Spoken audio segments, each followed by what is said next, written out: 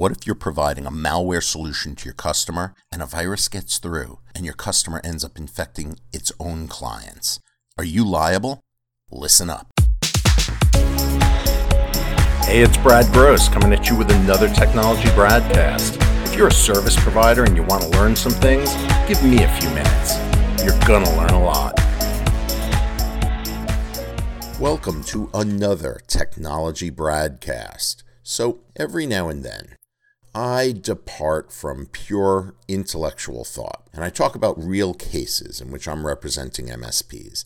That's what we're going to do today. I have a few cases right now involving malware-related incidents experienced by email recipients of customers of MSPs. Now follow me here because this stuff is happening more and more, and it's going to affect you. Here's the scenario. You're an MSP. You're providing a malware solution to your customer. And things are going along fine until one day your customer calls you and says, I'm being sued. Apparently, we sent an email to one of our own clients that had malware in it, and it wasn't stopped by the security solution that you, Mr. MSP, are providing to us. And now our client's system is locked up, and they want us to pay for it. So we want you to indemnify us. We want you to pay us for the losses that we are going to now have to pay to our client. Sound crazy? I have 3 cases sitting on my desk right now involving that exact scenario. 3.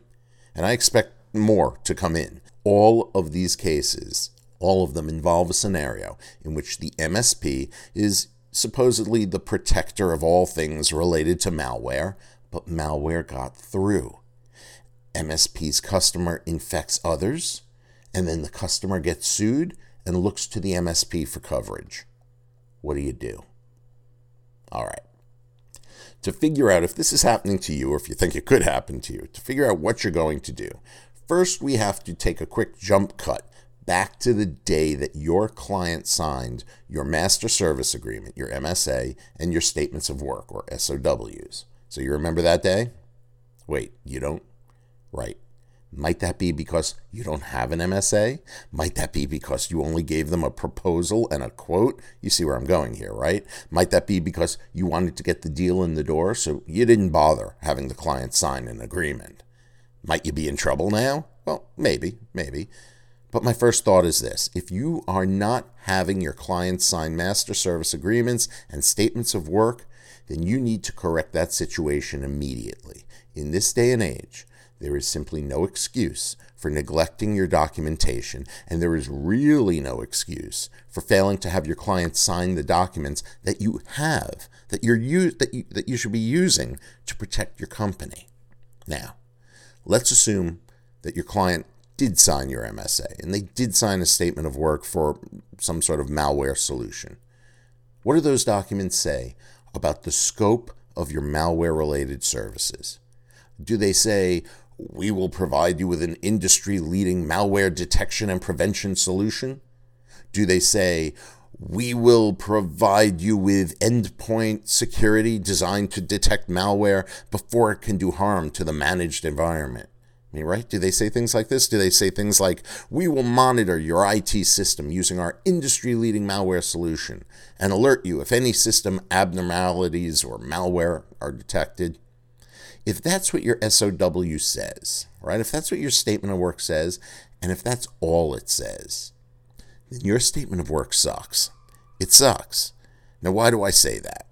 Because that type of wording only tells your customer about how wonderful your solution is and what it can do. But you failed to say what it can't do. You failed to say what, even in a best case scenario, best practice scenario, your malware solution will not do. And you know what that is? It's a simple concept that every malware solution provider tells its customers. I mean, take a look. Symantec, Webroot, McAfee, Huntress, all of them, great companies, and they all say similar things. They all say, we do not guarantee that all malware will be detected, prevented, or quarantined. They all say that no security solution is 100% effective. And they all remind you that certain malware may be capable of circumventing their solutions, and if that happens, they are not responsible. Now, if the big players in the game are saying that in their agreements that you're signing with them, then why aren't you saying that in yours? Why are you agreeing to that kind of disclaimer with the upstream provider and then reselling or providing the same solution without passing that disclaimer through to your own customer? Answer: because you're a dope. Okay, you're not a dope. The truth is because you didn't think about it. But now that you have heard this broadcast, you have no excuse. And if you don't pass that kind of disclaimer through to your own customer, then you are a dope. Don't be a dope. Now, let's say you have the proper disclaimer in place. Your customer calls you and says, our client got a virus from us, and you are providing our malware solution, so this is your fault. Well, at that point, you would politely, professionally say, actually, it isn't our fault. Nothing is 100%, so check the agreement you signed. And that should end that discussion. But you're not going to let me off that easy, right? I mean, you're sitting there going, that never ends the discussion. I mean, what if you don't have an agreement? Or what if your agreement stinks and doesn't have the proper disclaimers in place, right? Or what if they just don't buy it? What if they simply say, I understand nothing is 100%, but you're still at fault. Are you in trouble? Maybe not. Listen, just because your agreement doesn't say that nothing is 100% guaranteed doesn't mean that you have now made a 100% guarantee. Just because you have provided a malware solution to your client doesn't mean that you have now created a duty of care to your client under which you guarantee that all malware will be detected or stopped. And by the way, duty of care, that's the phrase you should focus on. That's sort of a dog whistle to plaintiff attorneys. And when they hear that, they will sit up and listen. Duties of care are subject to a reasonableness standard, and it's based on what you promised and what you delivered. If you did not promise 100% effectiveness, and you delivered a commercially viable and proper solution, and under those circumstances, the malware that the customer experienced and passed on to its own client circumvented that solution, because that's what malware does, right? It attempts to circumvent solutions. Well, then I'm telling you, I don't think you breached your duty of care to your customer. So if you're in that situation, ask yourself this. Did you promise a 100% solution?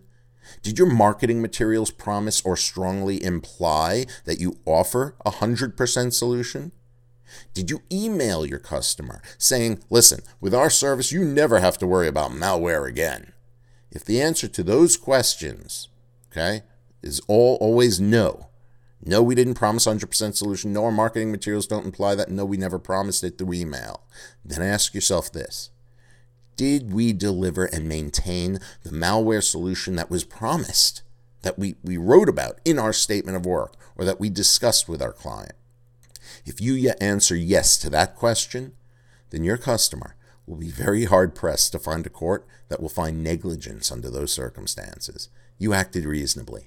You gave your client an industry-recognized solution, and the solution was in place. Something got through. That's not negligence. That's life. And in most cases, life doesn't automatically impute liability to a service provider. And if you're caught in that kind of scenario, you call me, and I'll explain it to opposing counsel. So, that's all good news. But that doesn't change the fact that you still need to ensure that proper disclaimers are in place. You need to manage expectations. Do not rely on the hope that a court will use common sense or that common sense will even prevail. Common sense is great, but sometimes it seems to be absent when discussions get heated and money is on the line. Make sure your documents have the right disclaimers in place. Make sure that you are managing your customers' expectations. Make sure you are not making, these crazy kind of promises through marketing materials or similar marketing strategies that say, trust us, we're going to protect you always 100% of the time. Deliver what you promised. Don't overpromise, and you should be safe, even if your own customer ends up infected and infecting its own client. If you have any questions, comments, let me know. info@bradleygross.com or call me at 954-217-6225. We'll see you on the next Technology Bradcast.